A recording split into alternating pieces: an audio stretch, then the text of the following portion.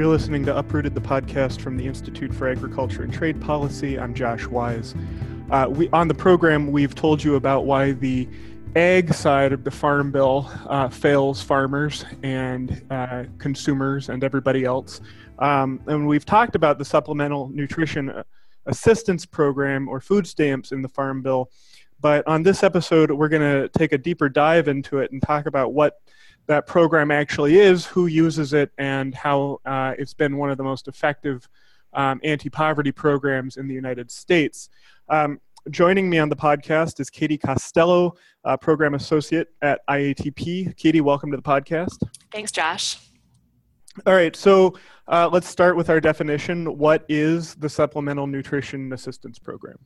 So the Supplemental Nutrition Assistance Program was designed to help low-income Americans stretch their food budget and afford the food that they need to feed their families.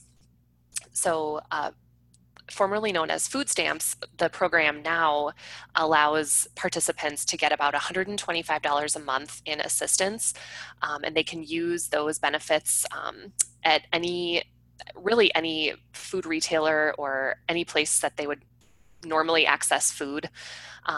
There are a couple of rules when it comes to what food participants are allowed to purchase. And of course, there's debate over whether or not those rules should be tightened, or there should be more restrictions placed on those benefits. But for now, it allows people to, as I said before, stretch their food budget when times are tough. All right. So you had mentioned that what's debatable is what types of food people are allowed to purchase. You hear that people shouldn't be allowed to buy soda pop, for example, and then there's this debate about whether the government should really be telling people what they can buy and what they can't buy. There's a lot of room for debate, but there's also a lot of incentives and programs designed for people to use the SNAP program to buy healthy foods, right? Right, exactly. So I know there's a program in Minnesota called Market Bucks. Mm-hmm. How does the SNAP program kind of work in conjunction with other incentives for healthy eating? Sure. So you're exactly right. I think over the past several years, the focus has really been, instead of more restrictions and more barriers, how can we incentivize people to make healthier choices, as well as make healthier foods more widely available and accessible? So one method has been to allow SNAP benefits to be used at farmers markets.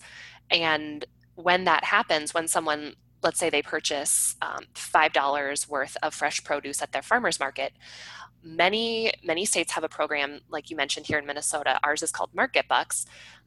That's a matching program. So participants will get a $5 match, $5 extra to purchase, again, fresh fruits and vegetables. So the idea is that instead of imposing more restrictions and making it harder for people to access food, let's make it easier, and let's incentivize the healthy types of food instead of, you don't have a Market Bucks program to incentivize the purchase of sodas. Right. And it kind of works in conjunction with the work that you're doing in schools too, right? Where you've got kids on free and reduced lunch and you expose them to greater fruits and vegetables, and that's going to set up a lifetime of healthy eating. And I think that kind of works in conjunction, right? Right. We certainly hope so. And part of the work that we do with our Head Start partners is this piece around family engagement. And so Head Starts are really great about this. They already engage parents and caregivers in a lot of different ways, and they're very intentional about that. And so we try to capitalize on that partnership and that connection that's already there with families. And so we try to not only give families information about where they can buy these healthy foods that are also local, but it turns into a benefit for the farmers as well, because they're not only selling to the early care center, but then the idea and the hope is that those parents are finding out about a local resource to buy food that they may not have even known about. All right, so before we jump into the Farm Bill, just paint a picture for me of who's actually using this program right now. Sure. So, according to the USDA, during the fiscal year of 2014, over 46 million people participated in the SNAP program. And about 2/3 of those are children or disabled people or elderly. So, it's really, when you think about it, this is not a small program, and it is certainly not, if there were changes to the program, it would have a big impact on a lot of Americans. So despite the fact that there's more than 40 million people that are using SNAP, there are a lot of people who are eligible that either don't know about the program or are unwilling to enroll. Talk about some of the issues people have with getting SNAP benefits. Mm-hmm. Sure. So I think probably the most important and the biggest reason why people don't enroll is that there is a stigma around receiving government assistance. People, especially I think for people who are working hard to make ends meet and they just, for whatever reason, there is that gap and they need to apply for assistance. There's a real shame there, and whether it's feeling like they can't provide for their families or feeling like they're asking for a handout. One thing I think that's common is even when people are really struggling and really not able to provide enough food for their families, they think, well, I don't want to take benefits away from someone else who needs it more than I do. And the reality is there's not a limit to these benefits. Anyone who is eligible for a SNAP will receive it. So it's not like if you're getting benefits, those are not available for someone else. Anyone who qualifies can get those benefits. But I also think that, unfortunately, sometimes there are logistical reasons why people can't or aren't able to participate, whether that's, not understanding the application process or they're just not able to navigate it, whether it's a language barrier. I know agencies are really trying to make sure that they bridge that gap as far as combining SNAP enrollment with other programs like WIC. So if a family is enrolled in WIC, they come into their clinic for their appointment, and their WIC nutritionist will also talk to them about getting SNAP benefits. So those are some ways that they're trying to make sure that every family who is eligible gets benefits. And I think it's especially, important to remember that for IATP, that people who are on the program, many of them are working Right. really hard, and especially in a time, when we're seeing historically low farm prices, it's important to remember that this isn't about shame. This is about, making sure that, you access what your tax dollars are paying for, to some extent, right? Absolutely. So let's talk about the Farm Bill, because SNAP accounts for about 80% of the Farm Bill funding. That's right. And it was pretty contentious this year. So what happened? It sure was. So I think that's another thing that many people don't realize is the Farm Bill, it really should be called a food bill, because it's mostly about these nutrition titles and programs like SNAP. So there was a lot of, you're right, there was a lot of contention around the Farm Bill for a lot of reasons this year. But I'll tell you a little bit about what happened with the SNAP program. So in the House, the House Ag Committee chairman introduced their version of the bill, which was written completely without any Democratic input. So right away, you know that that's sort of a red flag, and people had some thoughts about that. But what they really wanted to do was strengthen, I think impose greater restrictions on SNAP benefits is a fair way to say it. So some of the things that the House version of the bill suggested were things like strengthening the work requirement. So contrary to some some belief, there is already a work requirement to receive SNAP benefits. So 43% of SNAP participants live in a household where someone is working. And those, in order to participate, you need to be, or the work requirement applies to what are called able-bodied adults without dependents, or ABODs, which is sort of a weird term, but essentially that means it's a person between 18 and 49 who has no dependents or no children and is not disabled. So if you are an ABOD, in order to get SNAP benefits, you have to be employed at least 80 hours a month you can't be unemployed for more than 3 months in a 3-year period. So really, I mean, I don't think that's a flimsy requirement, but the House Republicans wanted to strengthen it, so they would have increased that age from 49 to 59, so people would have to work an extra 10 years. They wanted to make it harder for states to issue a waiver. So people, for example, if you have a disability, you can get a waiver, so you are allowed to be unemployed for longer than those 3 months. The House wanted to make it harder for states to issue waivers, and in some cases, they would have cut those waivers up to 60%. Another change that was proposed was to have each state establish its own employment sort of training program.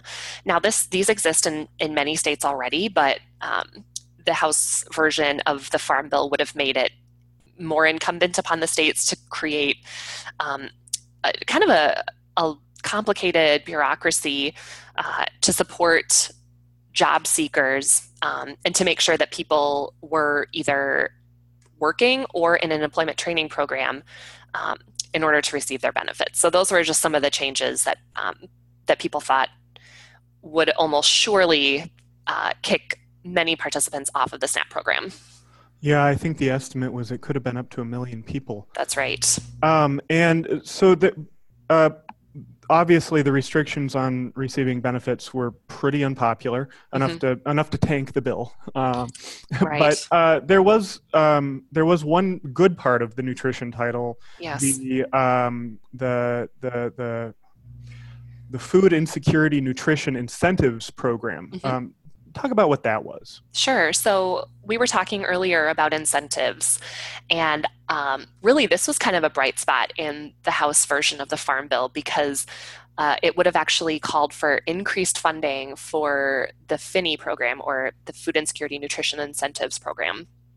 So that program is a competitive grant program. So states would be eligible to apply for funds, and it's very similar to what we were speaking of earlier, that matching program. So participants in the SNAP program would have had their money doubled when at the point of sale when it comes to purchasing fresh fruits and vegetables.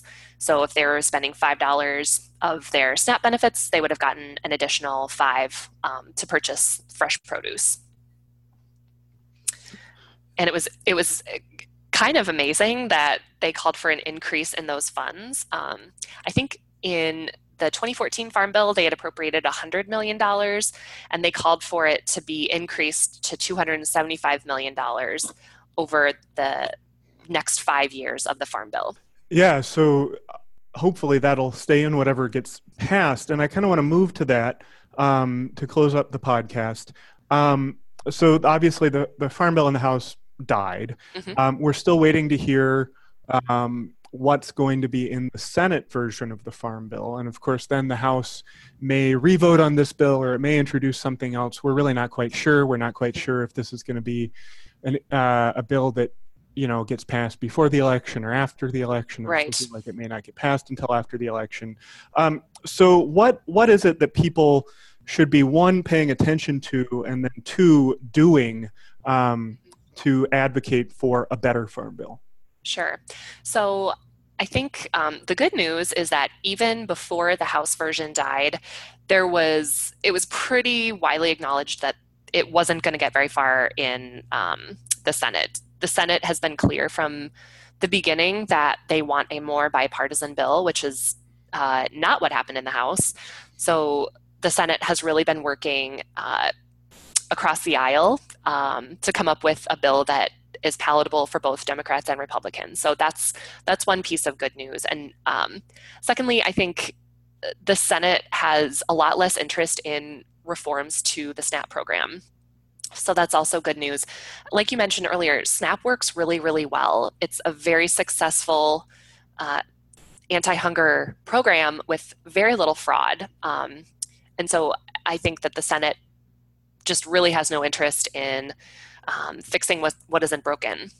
But that being said, people can still get involved, especially here in Minnesota. We're lucky because both of our senators, Amy Klobuchar and Tina Smith, are members of the Committee on Agriculture, Nutrition, and Forestry, which is the committee in the Senate that writes the Farm Bill. So I think a great idea would be to get in touch with them. I know Tina Smith is having a listening session in the Twin Cities next week related to the Farm Bill. So they're certainly looking for their constituents' views on this.